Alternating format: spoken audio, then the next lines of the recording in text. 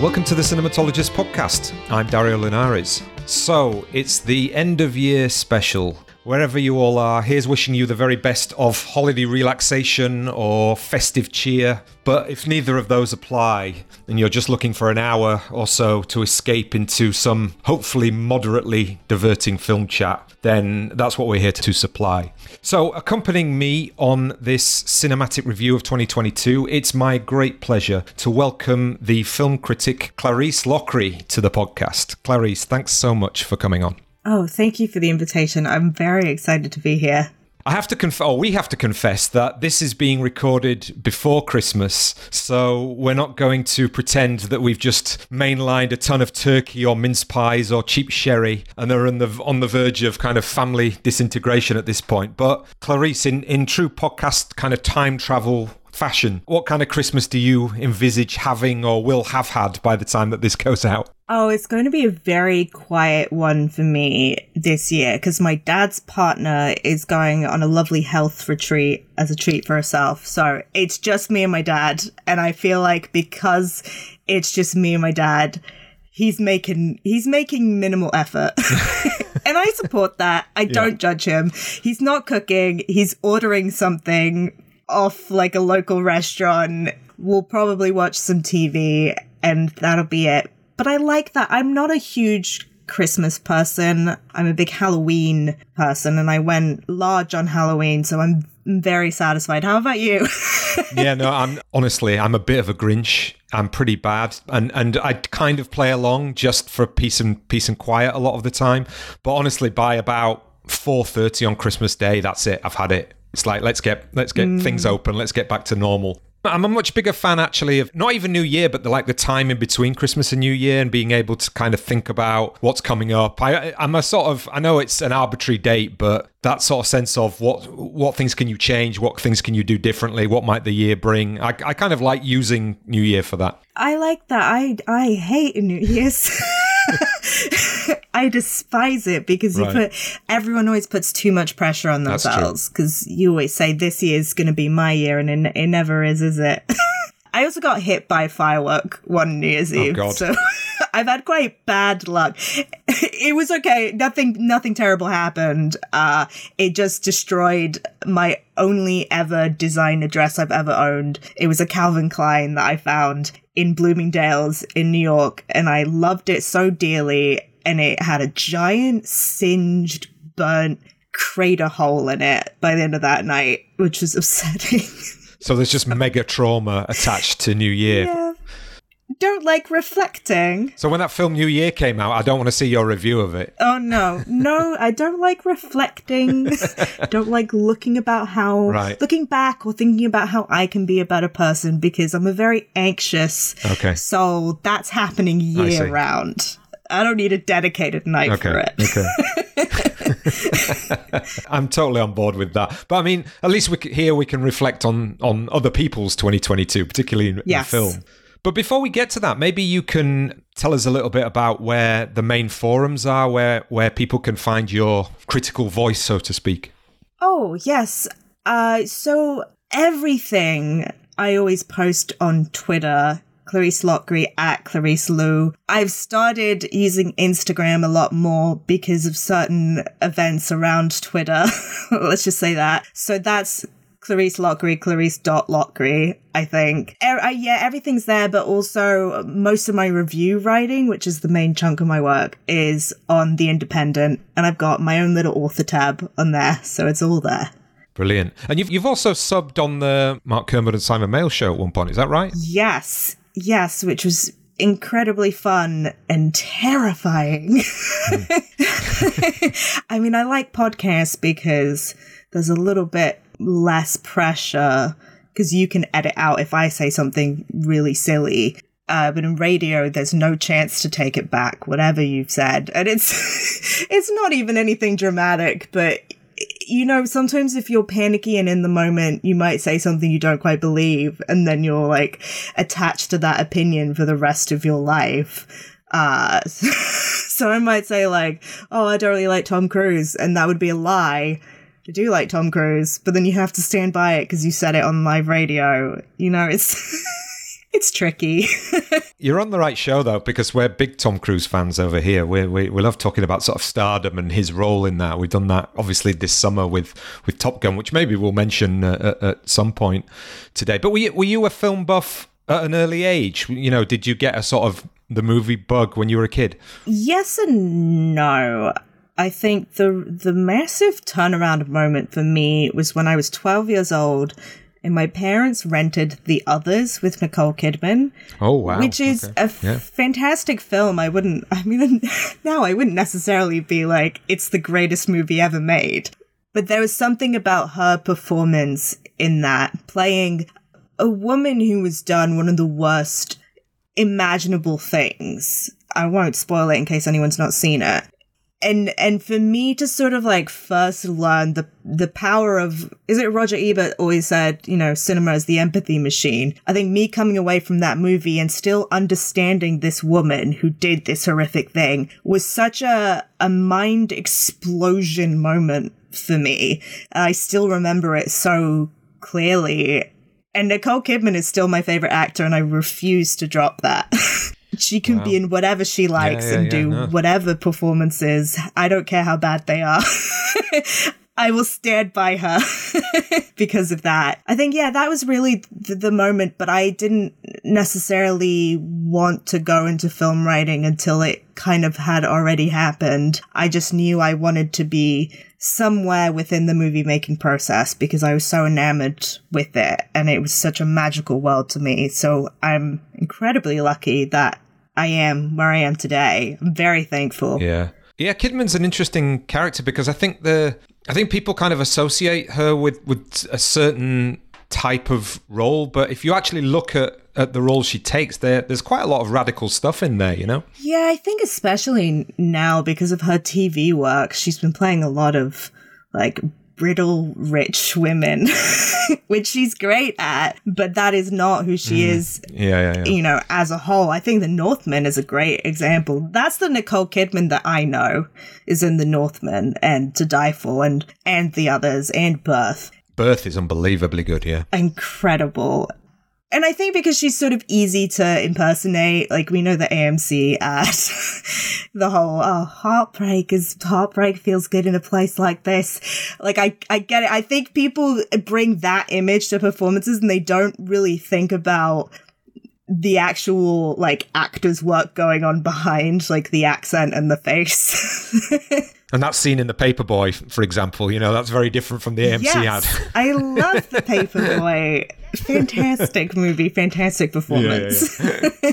So our usual format on the end of year review is that we run down 5 films of the year, our 5 favourite films, and they can be in order if you like, or just your highlights. I know some people have got an aversion to sort of the hierarchy of the list and all that kind of thing, but we also mentioned highlights that didn't quite make the list. But maybe we can talk a little bit about, you know, maybe a few stories that have occurred in film culture and what we see in 2022 with regards to what's going on in, you know, in film more broadly. Yeah, and I just wondered whether there's anything that sort of, you know, pinged into your mind with regards to that. I mean, I suppose one of the big ones for me was still kind of coming out of lockdown. I'm not going to say post-pandemic because clearly, you know, we're not post-pandemic, but that sense of the relationship between cinema going and streaming seems to be still high on people's agenda, and how that relates to where film and cinema sits culturally. You know what I mean? How important it is, how significant it is, what's its relationship to television.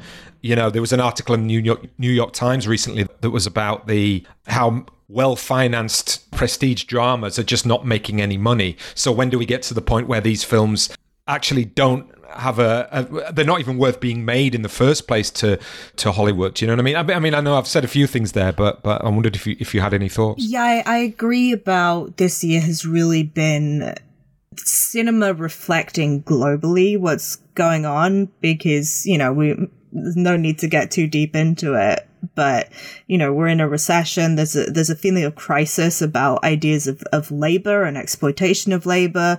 Obviously, in the UK, widespread strikes. And I think that has really affected the world of film as well. I'm thinking of the stories that came out this year about VFX teams working for, several studios. Marvel was mentioned a lot. The horrific working conditions to create the movies that we like was hard to read. What happened with HBO Max? So many shows being pulled, cancelled, basically obliterated off the face of the earth for a tax break. But I think it's hard for me because whenever I'm asked to talk about those kinds of issues, to me, they're really just a symptom of wider things. And I think maybe that's something that the film community should be thinking about in 2023. And I don't mean that in like a lecturing way, but to remember that like our industry is no different from all the other industries. And when we talk about, how do we make great cinema, that also includes treating workers well, respecting artists. Like those are, I think, are the conversations that are going to happen a lot in the next year. And hopefully for the better, hopefully good things will happen.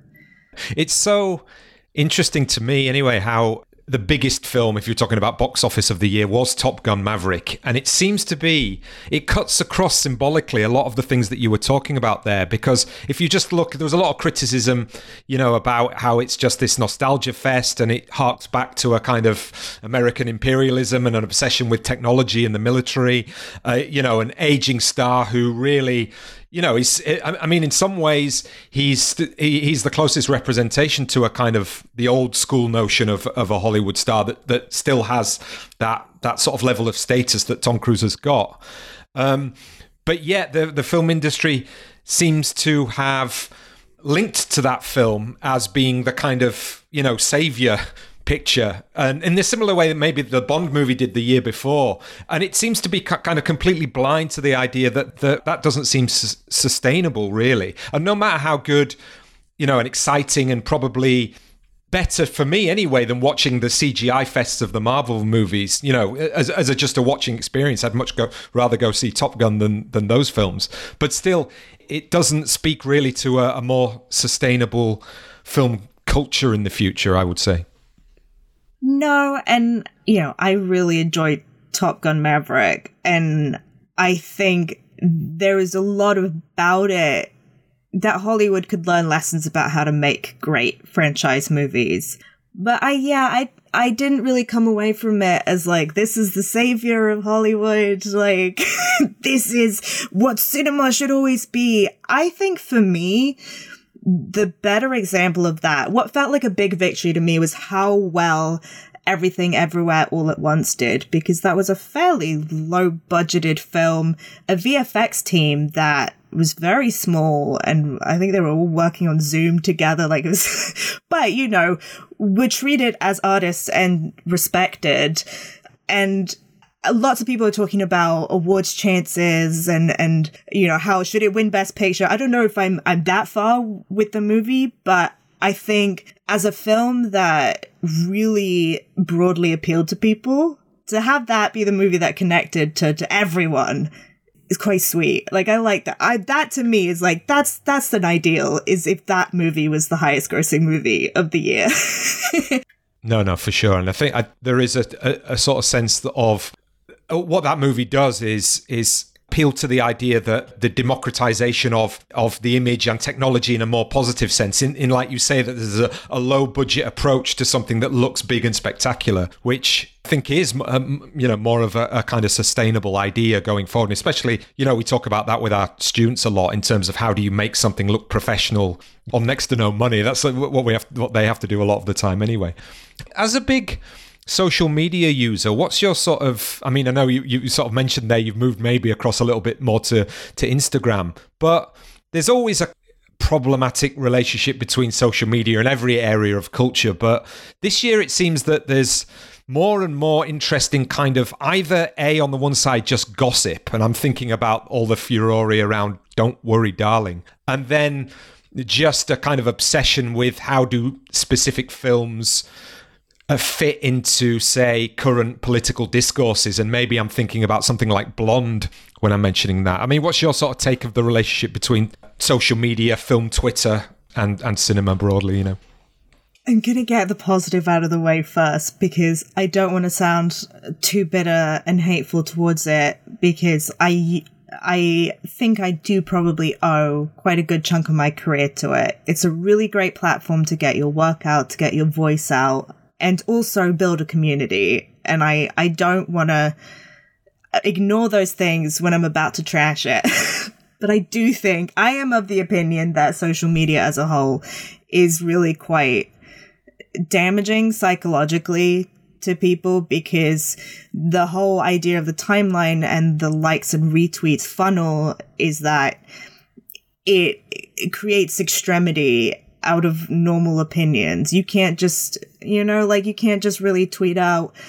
Like, the Blonde's a great example, because I was very mixed on it. There's things I really enjoyed about it and things that I didn't, but you can't really tweet that out. You have to go, Blonde is a masterpiece, it is the greatest movie ever made, or like, I would like to take Blonde out to an alley and shoot it. The language becomes so completely out of touch with reality, and I find myself doing it sometimes. I tweet something out and I go, oh, that's a bit ridiculous. Why did I phrase it like that? That's ridiculous. But you sort of have to. You have to get the more nuanced work to be seen. So I think that entire function has had really, as you said, with Don't Worry Darling, and I'm thinking as well just this week with the news about Wonder Woman 3 not going forward and Patty Jenkins perhaps stepping away. This entire narrative was created where she was having fights with James Gunn, and I just found it so ridiculous, because these are adults in a professional business situation who seem very democratic. It just didn't work for whatever reason, and they walked away. For now, maybe they'll come back. And when she had to post an entire statement about it to clarify, my heart kind of sank, because I just went, oh, is this who we are now? That we're trying to turn a very normal part of production into like a cat fight. And there is sort of a misogynistic aspect to it as well, because it's Patty Jenkins, it's Olivia Wilde. It's not Martin Scorsese that they're making these stories about, No. It's very true, and also though it's part of the mainstream machinery of blockbuster conversation. Do you know what I mean? It's, again, I've said this a million times on the podcast, it's like I haven't got anything against blockbuster movies or even comic book blockbuster movies, and they're not my cup of tea, but I've got nothing against them. And if I see one that I think is good, I'd say that. But it's the machinery and that sort of, you have to talk about this, it's important, you know what I mean? And like that sort of sense of, if you're not part of that conversation, then you're not part of film conversation, which I think is utterly ridiculous, which is why we don't cover that kind of stuff on this podcast particularly. Yeah, and I get stuck in a sticky situation because I do quite like a lot of the Marvel stuff. I enjoy it earnestly, and I have always just taken each individual film as it comes, but that does not function on the internet. It's this idea of the brand loyalty, and people assume that I must be on one side, that either I hate all superhero movies or I love all of them. And it's like, it's not either of those. I like the ones that I like. Sure. Because they're movies, and I treat them the same as I would The Northman or Everything Everywhere All at Once or After Sun. Like, they're all pieces of creative work to me. So I think, Twitter has just done horrific damage to having normal adult conversations about blockbusters. But like you say, though, I'm in agreement of how useful Twitter has been, particularly for us on the podcast. But what I'm talking about is Twitter of 2013, 2014 version, where there wasn't the algorithm that was kind of funneling the hate and the anger as being the thing that gets the most clicks and that gets the most likes and all that kind of stuff. Because you could expand your own channel or your own content in a way that wasn't sort of, if you didn't go for stuff that was at the extremity, you'd still be just on the same timeline as everyone else. But that's not the case. So I agree with that. But it's a pity now that that's kind of gone away. And I don't know whether we'd have got the audience that we do now without social media. So I don't know whether the next platform is going to, whether something is going to come up that actually properly does replace Twitter. It's tricky. I don't really use Twitter for fun that much anymore. I post my work and then I leave and I go to TikTok, where there's the thing with the algorithm with TikTok is that it finds out exactly what you like, incredibly niche things. So I just watch videos. There's like a thing now where there's like a baby puppet that's flying around and it looks so carefree and happy, and there's no conversation on it. No one's having opinions or hot takes or trying to drag people down. It's like, no, it's just baby puppet. He's flying around. And somehow, oddly to me, that feels less psychologically damaging than going on Twitter and trying to engage in the conversations that are happening, even though they are of, I guess, like an intellectual nature. I would rather look at the puppet at this point.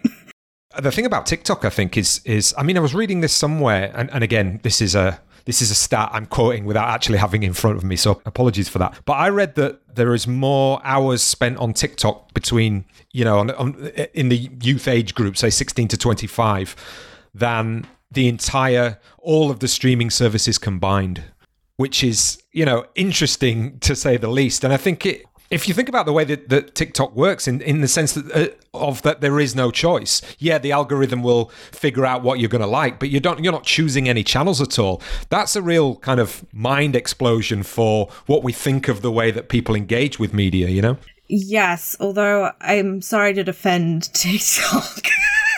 I think the reason that people spend so much time on it is that I will say the algorithm is very sophisticated, because sure. The way that my timeline on TikTok works at the moment, it knows what the next media thing I'm gonna like is before it's even aired or before I've watched it. It's predicted, oh, you're really gonna like this character from this piece of media. And I'm like, who is that? And then I watch the thing and I'm like, you were correct. I'm obsessed with this character. Yeah. So I think the reason for its popularity is that it's quite insular and comforting, and I just get to look at the things that I like, and I don't have to engage with. Also, because it's video, if you don't like the beginning of a video, you skip past it, which with a tweet, you're sort of locked into reading the whole thing, and you see something and it makes you angry, and then it's blowing up. With TikTok, it's so easy to block out anything negative, which is maybe what social media should be. It should just be a place of comfort. I don't know. No, it's an incredibly sophisticated, social media, the most sophisticated one in that sense, I think. Yeah, so interesting stuff. I mean, yeah, is there anything else that pops into mind about 2022? Well, maybe as a bridge to our list of films, although I don't know how many would actually be on my list, the pattern that I've noticed in terms of what directors are putting out, very, you can tell that everyone's been in lockdown for a while, trapped with their own thoughts, because it feels like every director has made something that is either autobiographical or, even if it's not, I'm thinking even of White Noise, which is obviously not autobiographical about Noah Baumbach in any way, but it's such a sort of odd choice for him, and it feels like he's thinking about the world in a way that Noah Baumbach doesn't usually do. So I'm like, oh, he was in lockdown for a long time and he was thinking about things, and he probably read White Noise and went, So I feel like so many films this year, I was like, oh, this is the thing they conceived while they didn't have anything to do or anywhere to go all day. Yeah, and in the intro to your independent piece, I think you were right in terms of that sort of self-reflexivity. Some of it is quite introspectively trying to deal with existential questions of what is life all about, but some of it is also quite narcissistic. So it depends on the director which discourse they've gone down, I suppose. Yeah, and sometimes it's difficult to tell in between those two things, because you have to be a little narcissistic to ask the real questions about yourself. I think Armageddon Time is a great example where it's it's sort of a bit narcissistic, but I like that he asked that about himself, and I appreciate that he did that. Yeah. And probably, I haven't seen that one, but Bardo is definitely on that spectrum as well. Wow. Yes, I liked it, but the man really put every thought in his brain into the movie, which is sort of good and overwhelming at the same time. Sure. Yeah. Sure. Yeah, no, I mean, it's funnily enough, I mean, I saw Bardo at the London Film Festival. I didn't hate it. I think there was a lot of kind of like, oh, it's Inarritu, so let's just hate on it without really kind of thinking. But there's everything that's in his brain is on the screen. And you kind of, in some ways, you've got to kind of admire that. It's like almost somebody's gone up to him with $150 million and said, have all the candy that you want, then you're going to go, okay, why not? You know what I mean? Yeah, Netflix went, we're going to give you a few million to adapt your therapy sessions into a feature-length film. And he went, sure. Sure, why not? Yeah. And he got it all out as well in terms of criticising the critics, which I thought was quite funny. Yeah, that's what I think. And now it's out. This is why I'm quite excited for what happens after this, because every director has had their little moment of internal crisis. And now we move, like, what does Inarritu do next? I'm very interested. Yeah. So, we'll come to your sort of top 5 in a second, but are there any films that didn't quite get there, but you did really love that you want to mention? It's hard because I loved a lot of things. I'm not one of those people who's like, oh, it's been a bad year in film. I've never said that once in my life. I was thinking of saying Neptune Frost, which is a musical set in Burundi, which is co-directed by Saul Williams and sort of shaped around his music, but also co-directed with his partner, Enizia Uziaman. And it's just, I think I wanted to pick that one because it's so unlike anything else I watched this year, and I have always really personally been drawn to the hyper-imaginative and this sort of like techno-futuristic, it's about like an intersex runaway and a coltan miner, and they cross away from their homes into a different dimension where they find like a hacking collectivist, it's really hard to describe, group who are like fighting back against the colonialism, but mostly the concept in colonialism that the people who own the material goods also own everything. They own every idea. They own the concept of gender. And so there's this little group in this different dimension that are fighting back. And it's also a musical. And I just thought it was incredible, and to have such like radical, like really concrete radical political ideas, but presented in like quite a fun, it's quite fun, a fun movie. Yeah. I thought it was fantastic. It was so unlike anything I've seen. Honestly, looking at your top 15 that's on that independent list, what you just said there about the kind of hyper fantastical, which is a great phrase, it does sort of weave its way through the choices that you've made, which is really, really interesting, I think, for our conversation as well, because I think we do have quite different tastes in film, so it'd be interesting to sort of reflect on that, I think. Yeah, it's interesting. When I came to put my list together, I drew up the list and I went, oh, The Banshees of Inisherin isn't on there, and it's a movie I loved, and has featured on, I would say, almost every other top 10 list I've seen. And I was about to go, oh no, I got to put it in there. And I stopped myself and I went, well, actually no, because everyone else is going to cover that. And it's one of those things where it is a beautifully crafted movie. It's so well done. It's magnificent. But it's not the sort of movie that I might naturally be drawn towards. That's the thing. It's just who I am, and I realized recently there's no point fighting it. I like surreal things. I like weird things.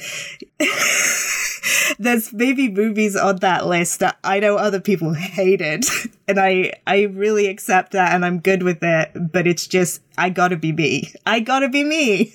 No, well, of course. I mean, I suppose that's the big question about how anybody formulates any list that we've been having with the release of the Sight and Sound poll alongside kind of coming to the end of this year, particularly. And that idea of any film that we watch is as much about us as it is about the film, in terms of whether we would place it on a list for ourselves, no matter how objective you want to be in your criteria. Because, I mean, some of the other stuff that you've got on there that's not in the top 5, which we won't repeat. I mean, there's nothing in there that I absolutely hated. I mean, Nope is an interesting example, as is Elvis. Two films that are kind of quite a lot about spectacle. Do you know what I mean? In different ways. Yes, and I think I'm just very attracted to that realm because I think I enjoy films that acknowledge the inherent falseness of the medium. You know, that's the thing. It's not reality. Even documentary, it's not reality. It's a catered form of reality that an artist has put together. And so, you know, when people are discussing like hyper-realistic, like kitchen sink dramas, it's like, oh, this is so grounded. I respect that approach so much, but part of my brain goes, oh, but why would I want that? I live life. I don't need to have it reflected back to me. What I want is the internal part of my brain that I can't really access to be projected onto the screen. And I think movies like Elvis is a great example because it's not a movie about Elvis Presley, right? It's not really a biopic or about the man that actually lived and died. It's about the inflated concept of Elvis and the American imagination of this, like, and also the contrast between it of like, he caused a sexual revolution, but also did he appropriate another people's like music, but also was he rebelling against something or was he being controlled? Like, those things don't necessarily relate, I think, to the everyday experience of being Elvis, but they're so essential to when you're talking about Elvis that I like that Baz Luhrmann went, you know what, I'm just gonna not bother even trying to reflect the real history. I'm just gonna do pure spectacle, pure Elvis. I'm gonna throw a lot of ideas out there, and you, the audience, do whatever you want with them because it's not my responsibility. It's a fascinating idea, that, because it just related to what you said about sort of realism. You know, I talk to the students a lot about even that is constructed. It's a constructed version of realism. So therefore, you have to reckon with the idea of what do we mean when we say something is realist? You know, what is constructed into making that idea? You know, but then also, I mean, what you just said there about Elvis is, again, it could apply to Andrew, Dominic, and Blonde, which we mentioned previously, in the same way. But I just think that what's interesting is that fell into that argument of, there are so many people with a complete invested almost ownership over what they think Marilyn Monroe is. And probably the same people have there are people out there who have the same feelings about Elvis Presley. But I think probably Elvis was less polemic in terms of its outcomes, perhaps, in that sense. Yeah, and I think because the tricky thing with Blonde is the book is very upfront about the fact that it is all symbolic. She doesn't use Joyce Carol Oates, doesn't use like the names of anybody involved, but the film does. So it makes it a little bit harder for the viewer to separate, to go, well, this is not meant to be Marilyn Monroe at all. In a way that Elvis in the movie is still kind of Elvis. Marilyn Monroe in Blonde should not be Marilyn Monroe. She should just be the blonde woman. A starlet. Yeah. And then it makes it tricky. What I struggled with is, well, now you're implanting a lot of ideas of the sort of sexual violence that she underwent, which is obviously very sensitive in ways that Elvis didn't really have that stuff. No, absolutely. And and it gets tricky. And I didn't have the same sort of like angry reaction to it other people did, because I think some of the ideas of trauma that it talked about were incredibly powerful, especially childhood trauma and how she carries that through her life. And it's so difficult for her to escape it and her mother's shadow. I thought it was incredibly done. I was so moved. But then, there's other stuff where I'm like, this worked better in the book, and even the book I thought I had questions about. So, you know, I'm kind of still in two minds about a lot of the, the questions about how much representation feeds into people's notion of a person historically. You know, somebody who actually lived, and where the kind of morality of that is if you're a filmmaker. But also, I don't like being told that I shouldn't watch something because I don't have the capacity to form my own opinion about it, which I think was the thing that rubbed me up the wrong way most. Yeah, a couple of things that I just want to quickly mention. One film I really liked was After Yang, the low-key science fiction that delves into the territory of how AI might lead us to this question of the very concept of humanity. I mean, it's not something that's revelatory. You can go back 1,000 science fiction movies do that. But also, it kind of taps into this idea of why and how we strive for an authentic life, and what the ways in which technology are forcing us to kind of confront that, and it tapped into some of those ideas in really interesting ways, I thought. And the other one I just quickly wanted to mention was Vortex, Gaspar Noé's film, which is like this cine-literate, brutal depression movie. So it's an aging couple dealing with physical and mental decline, and it is really, really bleak to the point where it kind of makes Amour look like a sweet rom-com. But if you can kind of stick with it and really kind of commit, it's an incredibly poignant piece of work. And again, these standout performances from Dario Argento and Francois Lebrun, it really makes you sort of confront that idea of decline. And even saying that, I kind of realize that listeners will be like, I don't want to deal with that shit at Christmas time. Do you know what I mean? But, for those who are kind of committed to sort of cinephilia and, I think it's really worth a look. Have you seen either of those? I saw both. After Yang was another that I very nearly put in my list. I guess I just have something against Colin Farrell. I don't. I love Colin Farrell, but I don't know why I excluded both of his films. Didn't even put The Batman either. I'm so sorry, Colin Farrell. Vortex, I appreciate it. I think for me, it was a little too cruel. There was a thing with the way that he shot it with the double... like split screen frames, split screen, where it meant that like the man and wife never touched, or they seemed so physically disconnected from each other. And I understand why he did it, and I appreciate it, but for me, it was too heartbreaking, and I just felt like this man didn't deserve it.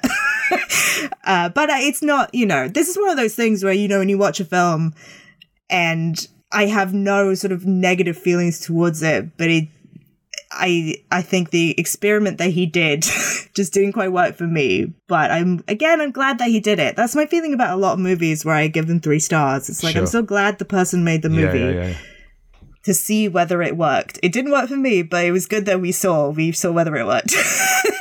No, absolutely. I mean, it's so fascinating, isn't it? The sort of star system where like 3 stars often means people kind of assume that it's like meh, but it can actually mean there's like parts of it that are 5 star and parts of it that are 1 star. Do you know what I mean? And like if you pick out the bits that you really liked and talk about those, it could be a 5-star movie. But that's why it's, any of these kind of ratings is in precise science, to say the least. Yeah, and people always assume that I hate stuff if I don't give it 4 or 5 stars. And I feel like I'm quite clear when I don't like something.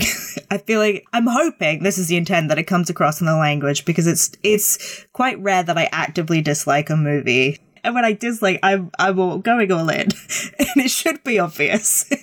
Yeah, there's maybe we can talk about this at the end. There's been 1 or 2 films that I really disliked this year, but we'll stay with the positive stuff right now. So, do you want to tell us about your number 5 on the list? Yes. So it's The Worst Person in the World, which I think probably featured on a lot of lists. And I think because I am around the same age as Julie, Renate Reinsberg's character, and I think I'm going through a lot of the same things that she's going through. This idea, what really got to me is how kind of suffocating having limitless choice can feel, even though that feels so ironic to say and almost like quite privileged. But I do believe that is where some of the crisis of being a millennial comes from, is that we are at least told that we can do anything we want, and we can have careers or have kids or live anywhere in the world, marry anybody. but that is a little bit of an illusion, and I think that comes into it. And how she sort of drifts from career to career. She's like, she goes to medical school, then she wants to be a psychologist, and then she wants to be a photographer, which I kind of did something similar, so I get that. And then she gets into a relationship with a graphic artist who's an older man. Then he reveals that he wants kids. She's like, whoa! So she goes off to the bartender character, and it all comes down to that really beautiful scene, which probably everyone knows, where time stops and she gets to run through the streets, because it's like the one moment where the world is not so loud, because the world is incredibly loud. And she gets that one little moment to just be like, I understand what I want right now in this moment. And like 5 minutes later, she's going to second guess herself again. But it's so satisfying to have that one opportunity to be like, I know what I want. It was one of those films where when I was in it, I was really enjoyed watching it. It really sort of points to that question, or that, again, what I assume to be the millennial angst, though, even though I'm kind of pushing 50, I kind of understand that idea of how do we make choices in life, obviously. But that question of attaching ourselves to moments of immediate pleasure, then we base decisions on that very quickly. And then, however long later, 1 month, 6 months, a year later, it's like, this is no longer fun anymore in the way that it was. And the sort of inability, really, of the character to kind of reconcile that sense that nothing has that level of pleasure or fulfillment in that sort of fleeting, immediate, frivolous kind of way, which she seems to want. Right at the very end, I think it becomes quite poignant when you get to the end, and obviously the first boyfriend, falls ill, and she kind of realizes that these fleeting moments are in the grand scheme of things, are not what life's about. So I think it's a really good film, a really interesting film. I saw it in a very similar time frame as of Paris 13th District. Have you seen that film? Because I thought that for me, I actually enjoyed that one probably even more.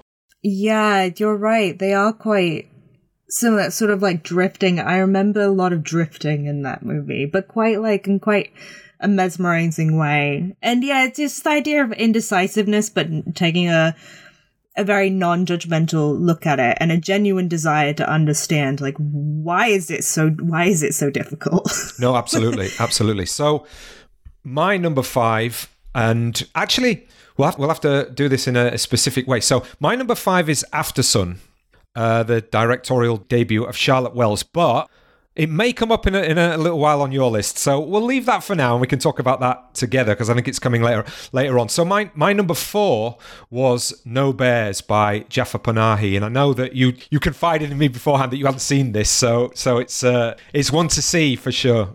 I have a really, soft spot's the wrong word, but I've a real respect and love for Jafar Panahi's filmmaking. And I feel that, I was writing about this, it's almost a duty for me to recommend his films, as he's once again, fallen foul of the tyranny of the Iranian regime.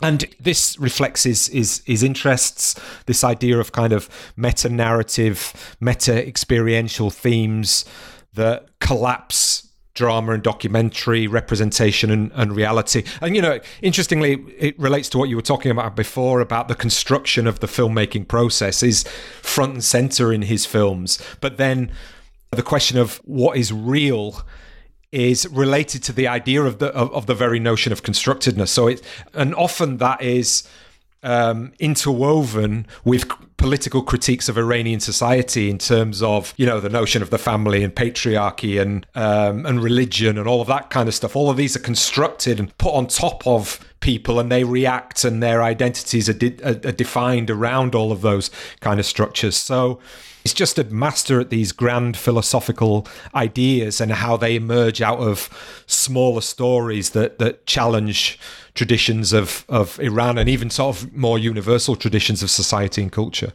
Have you seen a lot of Panahi's work previously? Oh, I'm trying to think. I have a terrible memory, so I usually have to revisit stuff before I watch. I've seen a couple, but I can't remember which one. Have you seen Taxi Tehran? Or? I think so, yeah. I think I saw it quite a long time ago. So I'm the worst to ask about, like, things right. like 'Cause I have like a vague, even when I was describing Paris 13th District, it's like, I can vaguely remember the film and I watched it this year. It's really bad. There's too much culture. There's too many films. So you've got to see every, and you will see more films than I do. I mean, again, that's one of the, the beauties, but also the chores of being a film critic, seeing these films one after another.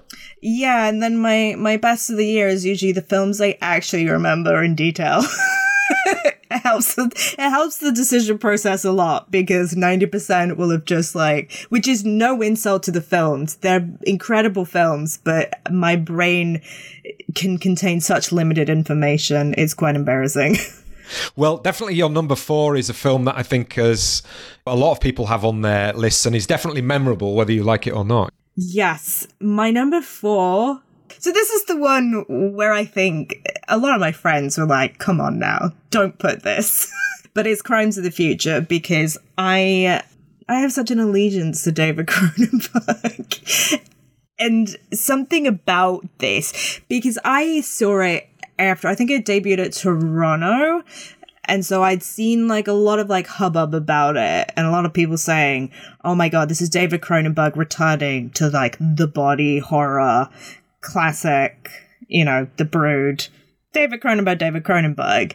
But what I found so interesting about it is that it's not quite that to me. There is the body horror in it. I mean, there's a great scene where Léa Seydoux puts her entire hand inside Viggo Mortensen's, a crevice inside his body. But there's that touch of austerity, and I don't want to say coldness, but I guess immaturity, but not in a sense of emotional maturity or not that. It's a richness. It feels there's more of a richness to it than some of the early Cronenberg. And I don't mean that as a negative towards the early Cronenbergs, of course. But I loved the combination of that. And to have this completely ridiculous but fantastical and amazing stuff like the digestion chair, which so Viggo Mortensen sits in, and then it's crunching his bones so that he can eat. It's ridiculous. And fantastical, perfect.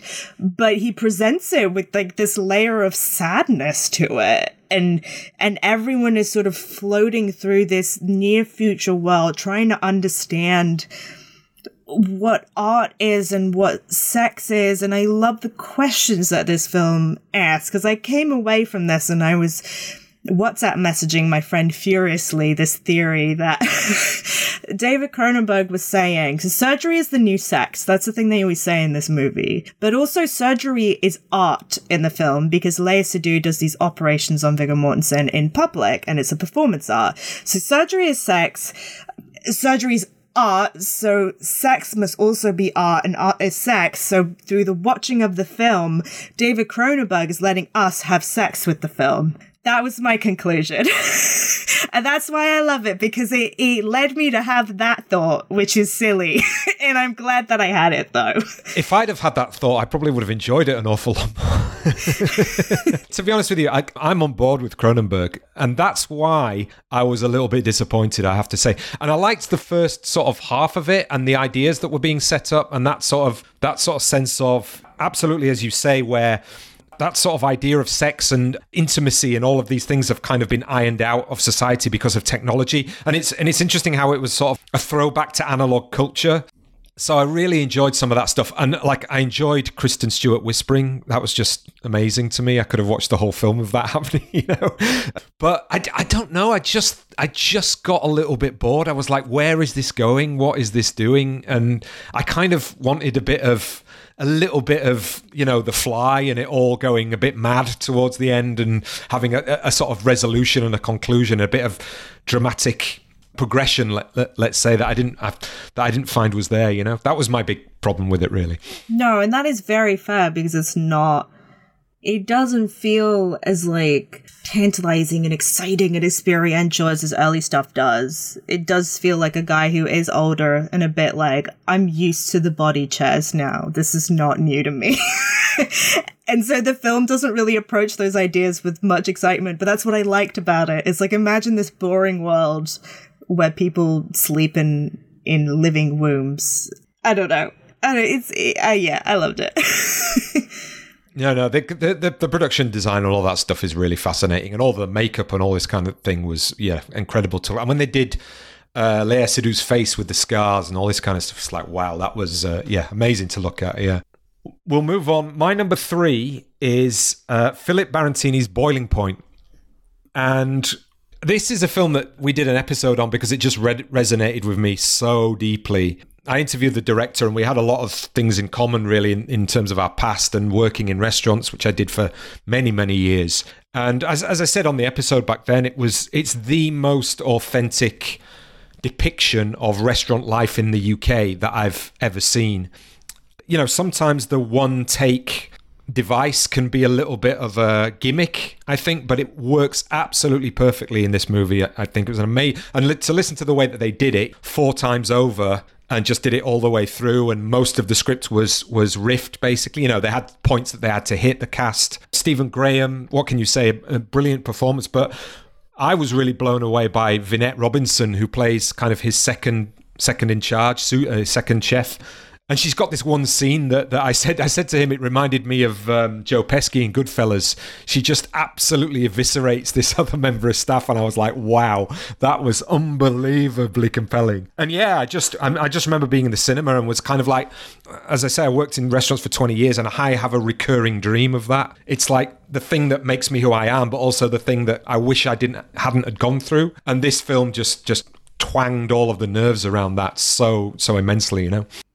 Yeah, I actually wrote a little essay for the recent Blu-ray release that came out of it, and my piece was about the reaction within the restaurant community, because you're so right that I think I've had some experience in the service industry where it was like a breakfast shift at a hotel, but it was pretty nightmarish. So there was a lot in Boiling Point that I recognized immediately, and I think it became such a conversation point because some people in the industry were like, this is so truthful, this is so reflective of the still existing problems that we have. And then others were like, no, it's changed now, it's better, it's all great. Which I feel quite skeptical of. I don't know if I believe that. It's some places have definitely gotten better, but I think the fact that it created such visceral reactions within the industry it depicts is the sign that it did something pretty special, I think. I hope it does. I mean, again, we're going through kind of lots of awards, and at the end of the day, I don't really give a monkeys about awards, but I think that's the kind of film that needs to get recognition, particularly because of its production does get some recognition. And Philip, I know they're making a TV series out of it, but I hope the people involved do get to go on to make more films. Okay, your number 3 is, again, this is a very me answer.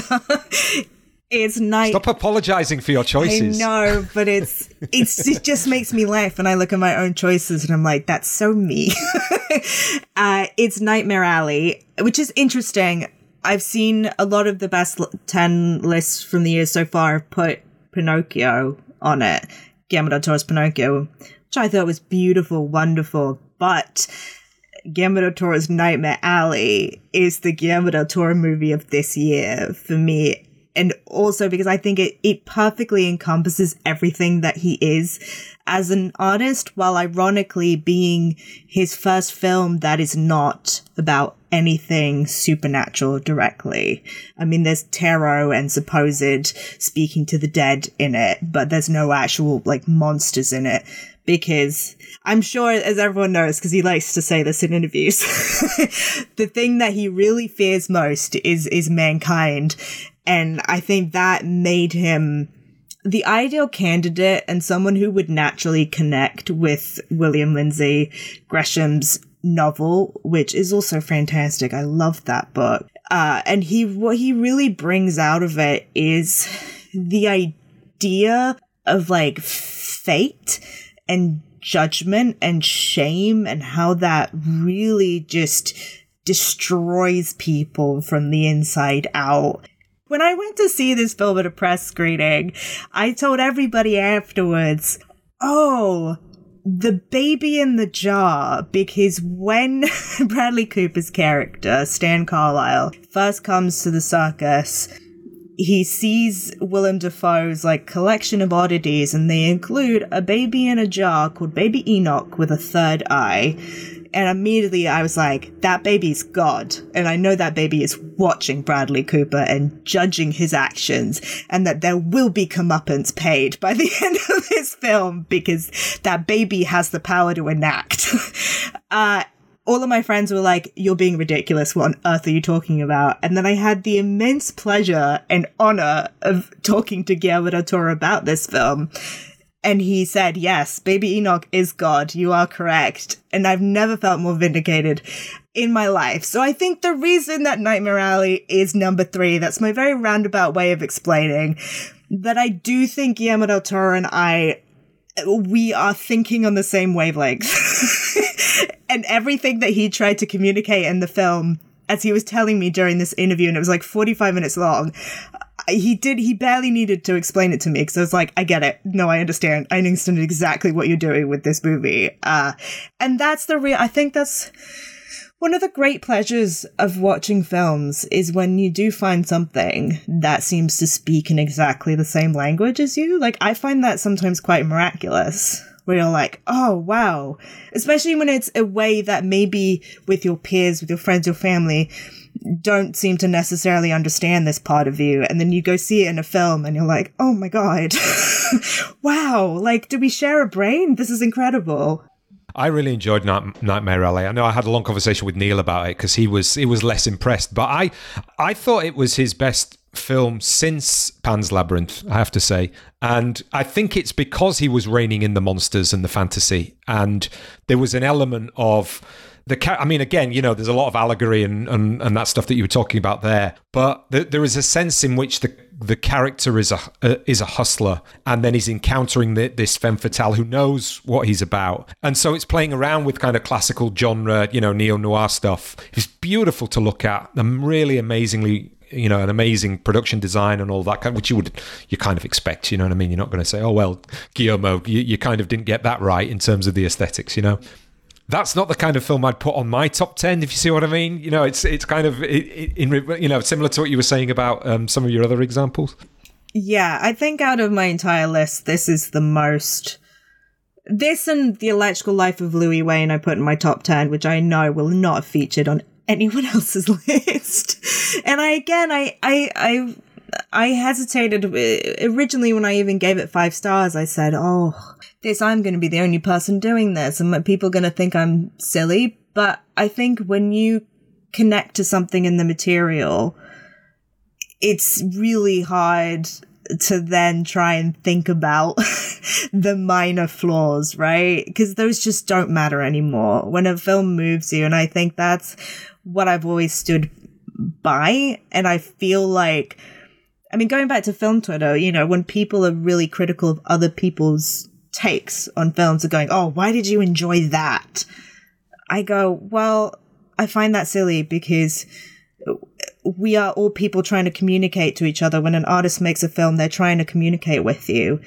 And if you respond, if you go, oh, I hear you, then that's something personal to you, and nobody else can speak on behalf of that. So, yeah, it's been hard. I've had to sort of because there's been years in the past where I've sort of held back. I remember Crimson Peak, Guillermo del Toro, another great example where I think that's maybe my favorite film of his. And I was so hesitant about praising it at the time because a lot of people were kind of dinging on it. But it's just because, there's something about what he makes that I really connect with, and I need to be more confident about that. But I'm getting there.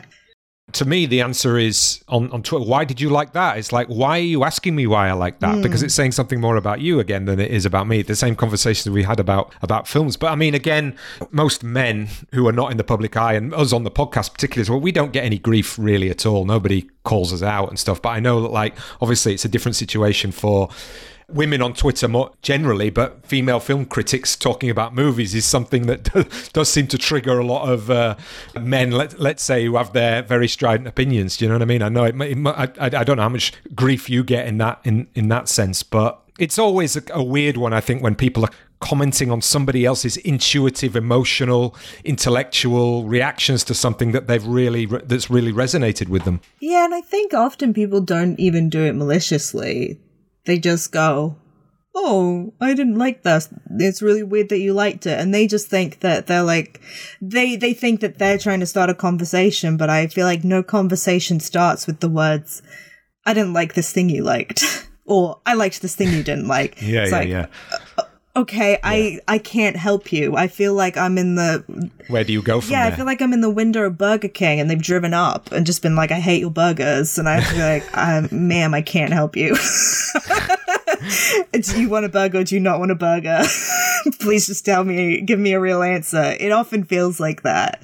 Yeah, somebody comes up to me and says, "I don't like your burgers. This relationship is over," you know? I never asked you to. I think that's the other thing. It's like, I never asked anyone to read my reviews. You do not have to if you do not want to. I am not I'm not chaining anyone to the cinema seat and forcing them to watch The Electrical Life of Louis Wayne.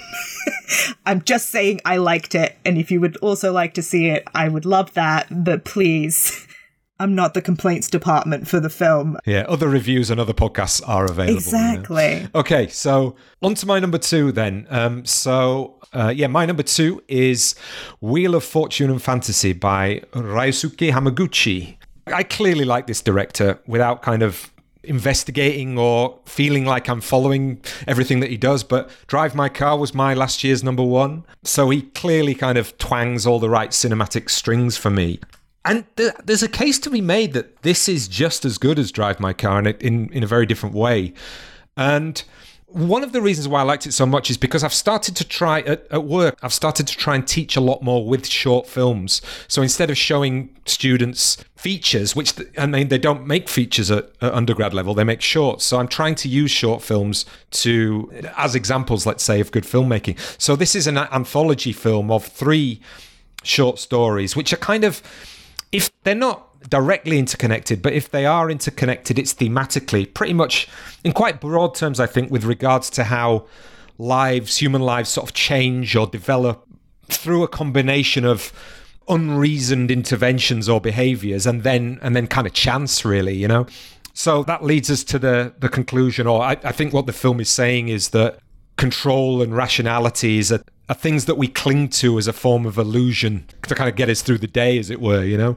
So the first story is a love triangle about the kind of judgments and frivolous criteria by which we either bond or reject people. The second story is about a university professor whose reputation is ruined by a student. That was my favourite one. I don't know whether that's because I'm a university lecturer. It kind of weirded me out in this way. But this is incredibly erotic yet problematic monologue sequence in the middle of this short story. It's as riveting as anything I've seen this year on the power of the voice.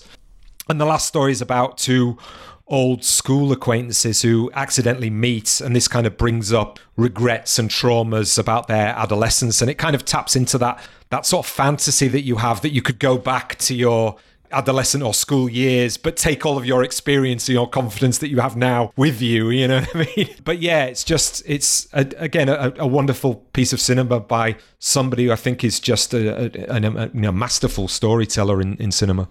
Yeah, I think it is that thing of the stories don't seem to be connected, but they are, and you only really register it in a subconscious way. I mean, that's at least how I came away from it, feeling like, oh, it doesn't seem like what was the thematic link? Because that's the kind of critic brain going, oh, what is the thing? And it's like, well, actually, it's one of those things where it's hard to really put it into words, but I could feel it in my brain. Oh, yeah.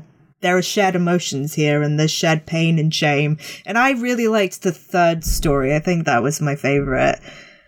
And as you said, yeah, just about the image that sticks out to me is when they first meet and they're like on the. I saw this near the beginning of the year, so again, my memory's not great. They like meet at the top of the escalator, and there's just this like sort of odd tension in the air, and that's such a specific feeling, but to capture it so well through image, that I think that's why I remember it. I personally really struggle to describe why his movies are great, but it's because it's the subtlest things have the biggest impact. And yeah, just the placement of the camera, watching those people meet, where you kind of feel like you're a voyeur, but you're also in the situation, but you're not. And it's this bizarre tension on top of the tension, and it nails it, because I've had those kind of, not that same situation, but similar situations.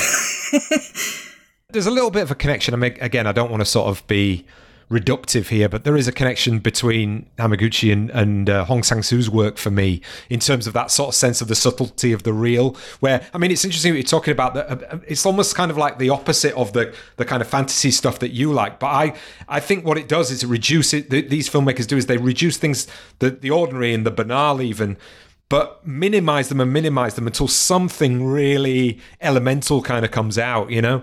Yeah, and I do think when it comes to films that deal in the real, what really works for me is when, and I think I would say this is true of this film, that, yeah, when you would do something so down to the mundane that it develops this, like, epic quality, because it's so focused on this tiny detail. It's weird because I'm talking about very broad terms, but it's very specific as well. But a tiny detail that becomes all-consuming, and then that does gain an almost like fantastical, epic, like monstrous quality to it. Like, meeting with somebody you haven't seen in a long time. That's such a banal thing, but the way that it's presented in this film, it gains this sort of heightened, I think the emotions are really heightened, even though what you're watching on screen is incredibly nuanced and sort of uneventful. I don't know, it's weird. It's all clashing things, but somehow it works. Okay, so the next film is your number 2 and also my number 5, so we can comment on that together. Well, this actually leads on perfectly from what I was talking about, because it's absolutely After Sun.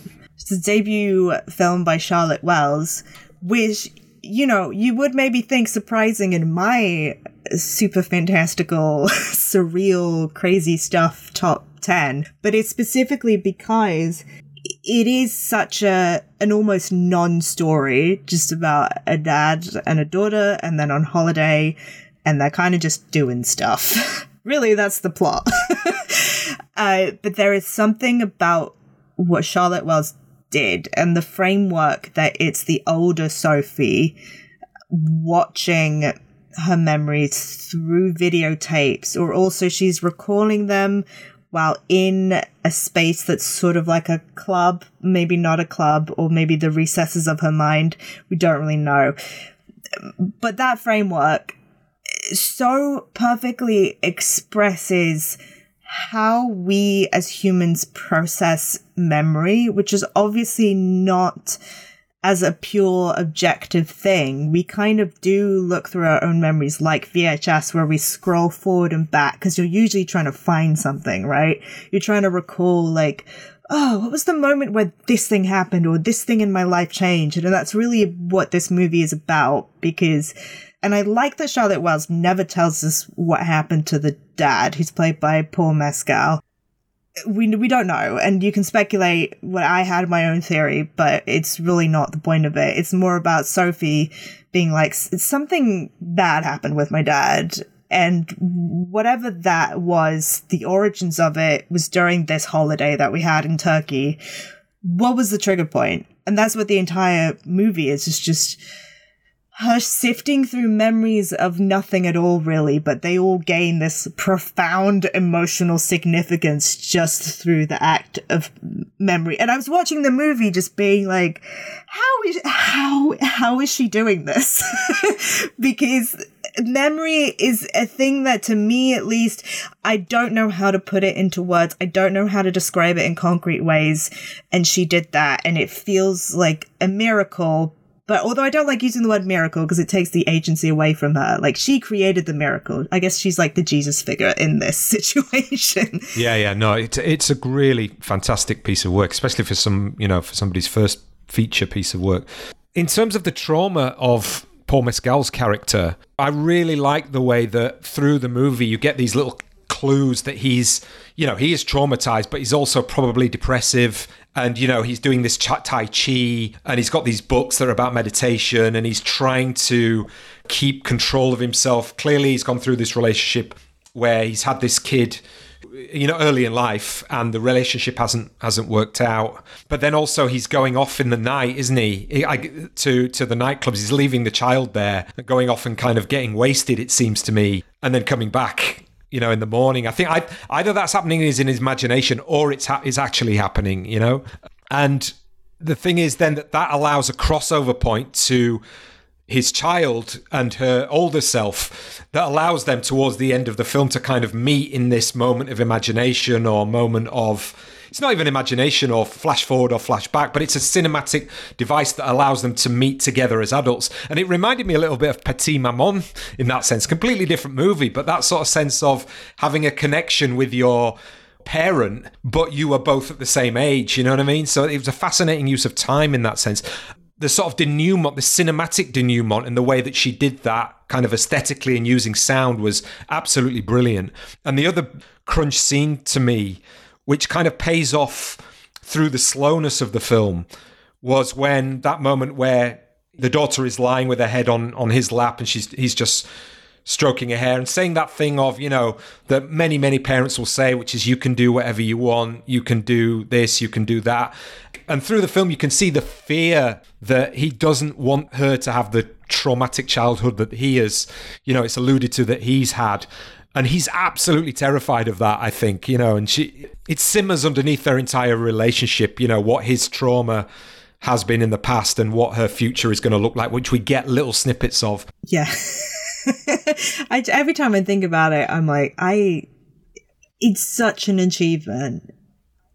And yet I did it for 2, which really begs the question, what was number 1 then? Indeed. Okay, so do you want to go first, or do you want me to go first, number 1 wise? You go first.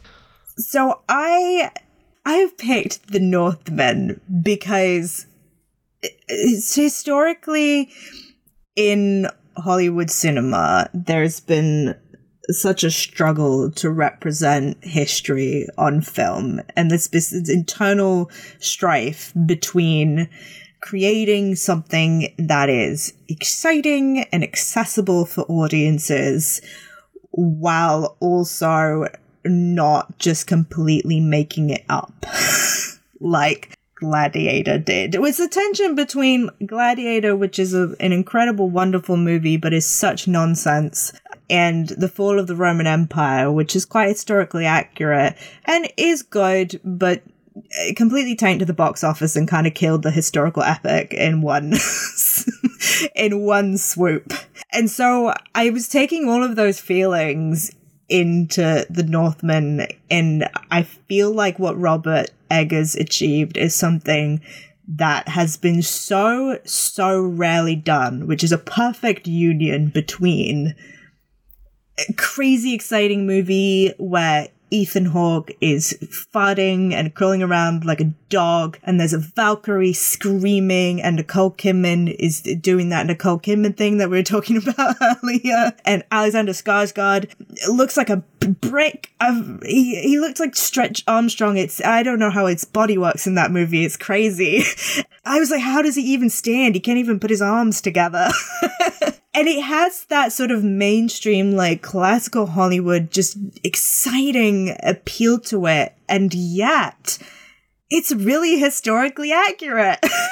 And because I'm such a history nerd, that to me is a bit like After Sun was calling it a miracle. I think The Northman is an even bigger miracle, which is why I put it at number 1, because it has solved the problem that has plagued Hollywood for generations and decades of how do you make a good historical non-nonsense epic, and it's the Northman, and it's just beautifully shot and overwhelming. And that sequence of them attacking the village, the berserkers attacking the village, and it's the tracking shot of seeing like the devastation and the bloodshed and the ugliness of it, and then the warriors come out of it and they are not victorious. They are completely sucked of their souls. And I think that's really important too, because it's a representation of the Viking era, and I like the Viking era a lot, but obviously has been turned into quite malicious propaganda over the years by white supremacists and other sort of similar beliefs. And I liked that Robert Eggers sort of gave us the ultimate rejection of that. I know it's been misinterpreted by some people and still co-opted by white supremacists because they don't have great media literacy. But the film itself is such a fantastic rejection of ideas of heroism and yeah, the good old Viking pillaging. It's such a full-throated rejection of it. And it just I got to the end of it and I was sort of emotional just because of how excited I was. Not because this ending was sad.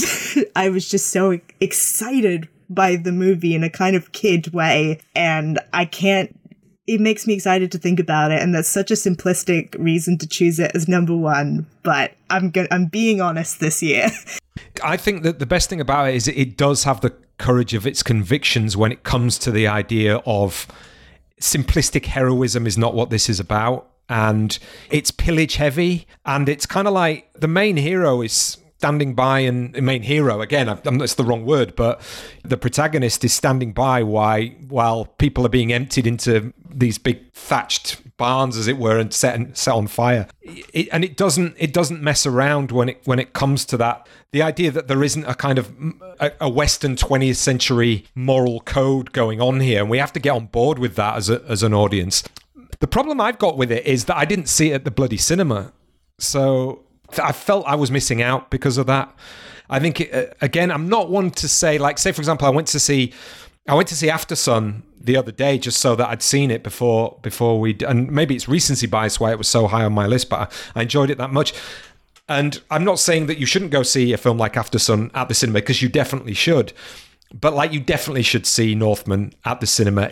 I've got a decent telly and what have you, but still, I think that what watching at home on TV requires, I think, is more of a sophistication or complex in terms of, well, in terms of narrative on the basic level. But in a sense, this really is just a revenge story. It's not too much more than that. I mean, there's a lot of kind of symbolic and allegorical stuff going on. And I think it relates a lot to what you were talking about in terms of the idea of history and who these characters were that we've seen time and time again at the cinema, and reframing them in a way that doesn't shirk that idea. And even like with, we talked before we actually started recording about the Banshees of Inisherin. The best Banshee this year was Nicole Kidman, that's for sure.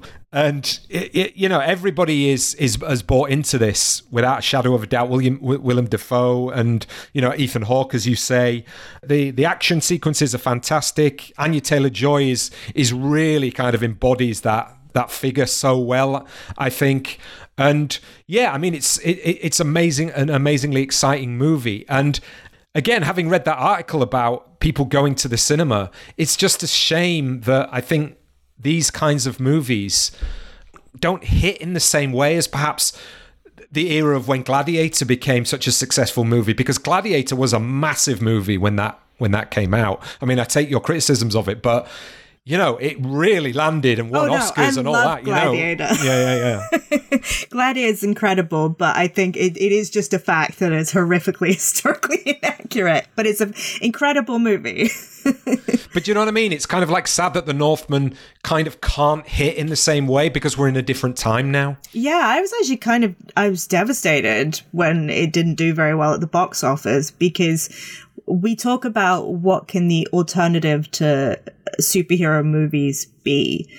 And to me, this is again the thing, I don't want to force people to like it, but watching The Northman to me it had everything that a Marvel or a DC movie had.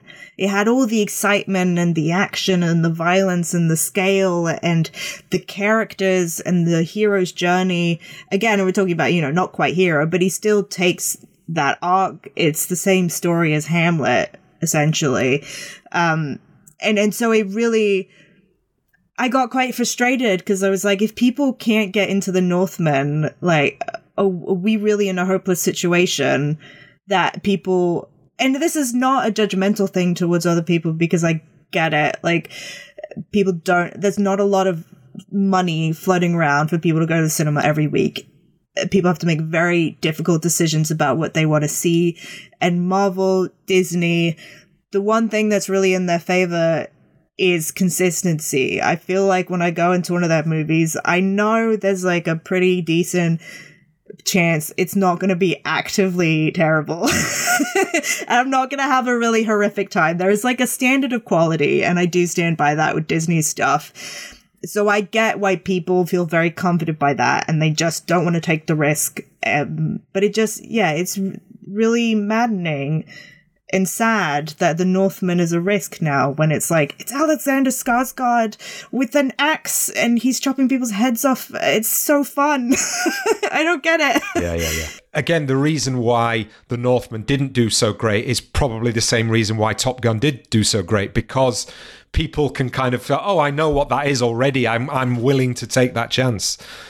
So which is, again, goes back to what we talked about at the beginning about that's just not sustainable forever. If we're and it's really sad, we're just recycling and recycling and recycling all the time.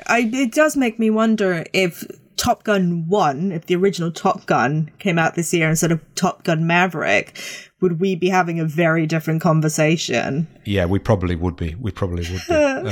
Okay. Please say something more hopeful. We will do, for sure. But I mean, I would definitely recommend seeing it, that's for sure. If you want a kind of, especially over Christmas, and you want some proper, no holds barred action, even just on that level, if you're not that bothered about Vikings and stuff, it's money is there, on the screen, as it were, right? Okay, one film that you probably won't be able to see over Christmas is my number one. And it probably reflects, again, the difference between you and me in terms of what we like, which is quite interesting. So my number one film of the year is Apichatpong Weerasethakul's Memoria. And, but maybe our audience for the collective groan because we talked about this at the beginning of the year. But yeah, it's just enigmatic, contemplative, almost spiritual journey into the resonances between memory and time and nature. It's just an incredible film to see at the cinema, which is where you have to see it because the director, hasn't kind of released it. It's very difficult now to see it.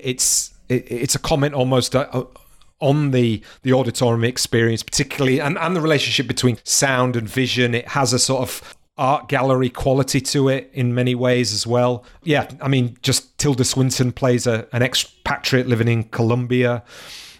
In the beginning of the movie, she kind of hears this sonic boom and she thinks it's kind of coming from outside, but then later we realize it's actually either manifesting in her head or it's coming from some other place. And she forms this relationship with the sound designer who she kind of uses to try and explain what the sound is, because she can't make head nor tail of it. And at the same time, she becomes interested in this excavation project that's being carried out at the same place, the same hospital where her sister is being treated. But there's no kind of story or plot to it, really. It's impossible to describe. But she ends up becoming more and more disassociated from what's going on with her sister and with her life, and she almost kind of gets drawn out into this countryside. You could argue because of the sound is kind of pushing her.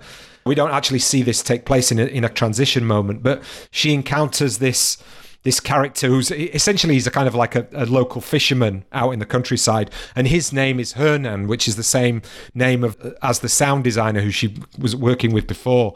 So there's this kind of idea of, is this the older version of this same guy?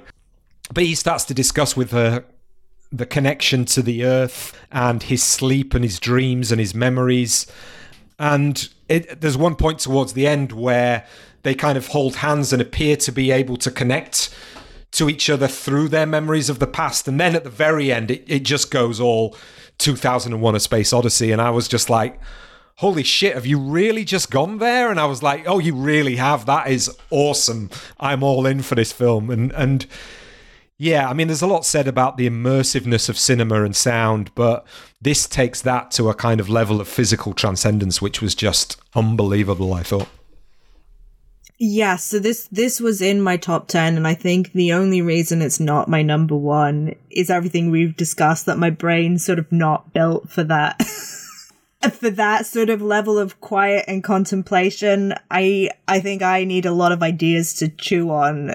And I was thinking about, in terms of films that sort of cross the boundaries between art projects and narratives, I think my equivalent to Memoria would be Russian Ark, because it has that same drifting quality, but they're telling you a lot of things. And I'm like, oh, I have lots of things for my brain to chew on.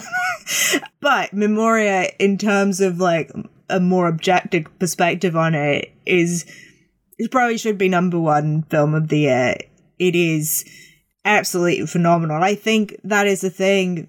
Everything they said and the amount of ideas that are in it, but the fact that they unspool in such a sort of, again, as we were talking about before, sort of like totally subtle, non-intrusive way where you get to the end of film and you feel like you've not thought about anything.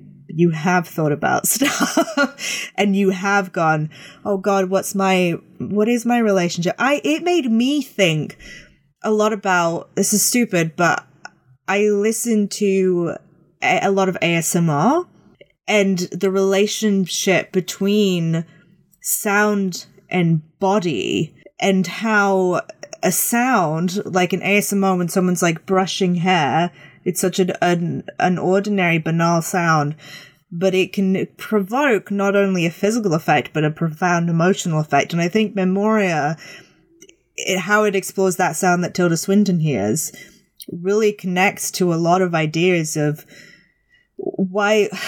how does our brain attach so much emotion to something as simple as like a long and I think that's an incredible thing to explore, and a very unusual topic that I feel like I've never heard discussed about in a film, and I felt really like, oh wow, okay, this is something that's so common to us because of these ideas of ASMR and all this like liminal spaces and subliminal effects of images and sounds. We all know about this, but we don't have the conversation about it. And I appreciate that Memoria had the conversation about it. In the last, 6-7 years we've been doing the podcast, I've become much more interested in the sound element of films, and it just so tapped into that. Especially, you get these scenes where there's like a 20-minute scene in the sound design studio where he's trying to figure out what this sound sounds like in her mind. But then it goes into this idea of physical objects have a wavelength. They actually emanate a sound. Now, we can't hear it as human beings, but they are making sounds. And the same with human bodies, they are making sounds. And it's alluding to this idea that, like, this guy Hernan can kind of attune himself somehow to the sounds of nature and therefore access different states of being. I mean, and again, I know that sounds just like totally, flaky and a bit out there, but it relates a little bit to that idea. I think that sound is apparently the first sense that we recognize when we're in the womb as babies, and that sort of idea of our orientation to the outside world is much more attuned to sound than we think it is, because we tend to think we're visual beings, which we are, in the sort of primary sense. But the way that sound organizes our relationship to the world, but then also in filmmaking organizes our relationship to our experience of film, I think, like, as you say, is something that criminally is not reflected or talked about or written about as much as it, by far as much as just the visual impact of films is. Yeah, talking about the wavelengths of objects, because I was reading an article recently about this room, I think it's in New York, in a recording studio that's meant to be the quietest place on Earth. And it's so insulated that there are all these, it doesn't seem like it's quite true, but urban legends or rumors that if you go in that room, you will go mad. Because there is in our normal reality, there's no true idea of silence. And in fact, our brain is constantly communicating with the environment around us and the soundscape that we are in. And I think what I liked about Memoria is that a lot of the soundscapes were not obvious. And I found myself listening more carefully because I was trying to pick up what the sort of protagonist sound of the scene was. And there would be something in it that the film was wanting you to listen to, but it would really take you like the whole scene to figure out what it was. And I think that feels very true to our relationship with sound, is that there's always something to listen to, but we don't necessarily know what it is. Yeah, fantastic. That's a really astute kind of insight, I think, in terms of the way that we consider sound in our everyday lives, but also in cinema, and the way the film taps into that for sure. So yeah, listen, Clarisse, thank you so much for doing that. I hope that was worth going through the year and your picks in such depth. Thanks so much for taking the time out. I really appreciate it. Have you got any big articles or reviews coming up that you can kind of point to, or anything kind of in the next few months that you're looking forward to seeing, perhaps? Well, I just published today. I published my review of Babylon because the embargo dropped, and I thought that film was absolutely phenomenal. And it's again a film where I was watching going, I know this is going to be very divisive. People are going to hate this. But I encourage the discussion, and I think what it has to say about not only the silent era and the misconceptions that we have about it, but also the nature of sacrifice and art. And are these beautiful images really worth all the pain that we know goes into making them, or went into making them, at least during this period throughout a lot of Hollywood history? I think it sounds like a question that a lot of movies ask. And I know a lot of people have been saying Babylon, it's a love letter to cinema. I think it's a lot more nuanced than that and a lot more complicated. So I would say to people, don't assume this is going to be like everything else. Even like La La Land, which I adored, but that is very straightforwardly a love letter to Hollywood. This is entirely different. It's like the anti-La La Land, the demon dark side La La Land. I'm definitely looking forward to seeing that, and we'll link to that. We'll link to your review on the show notes for the podcast. Yeah, thanks very much for your time, Clarisse. It's been really great talking to you. Oh, it's been such a pleasure. Thank you.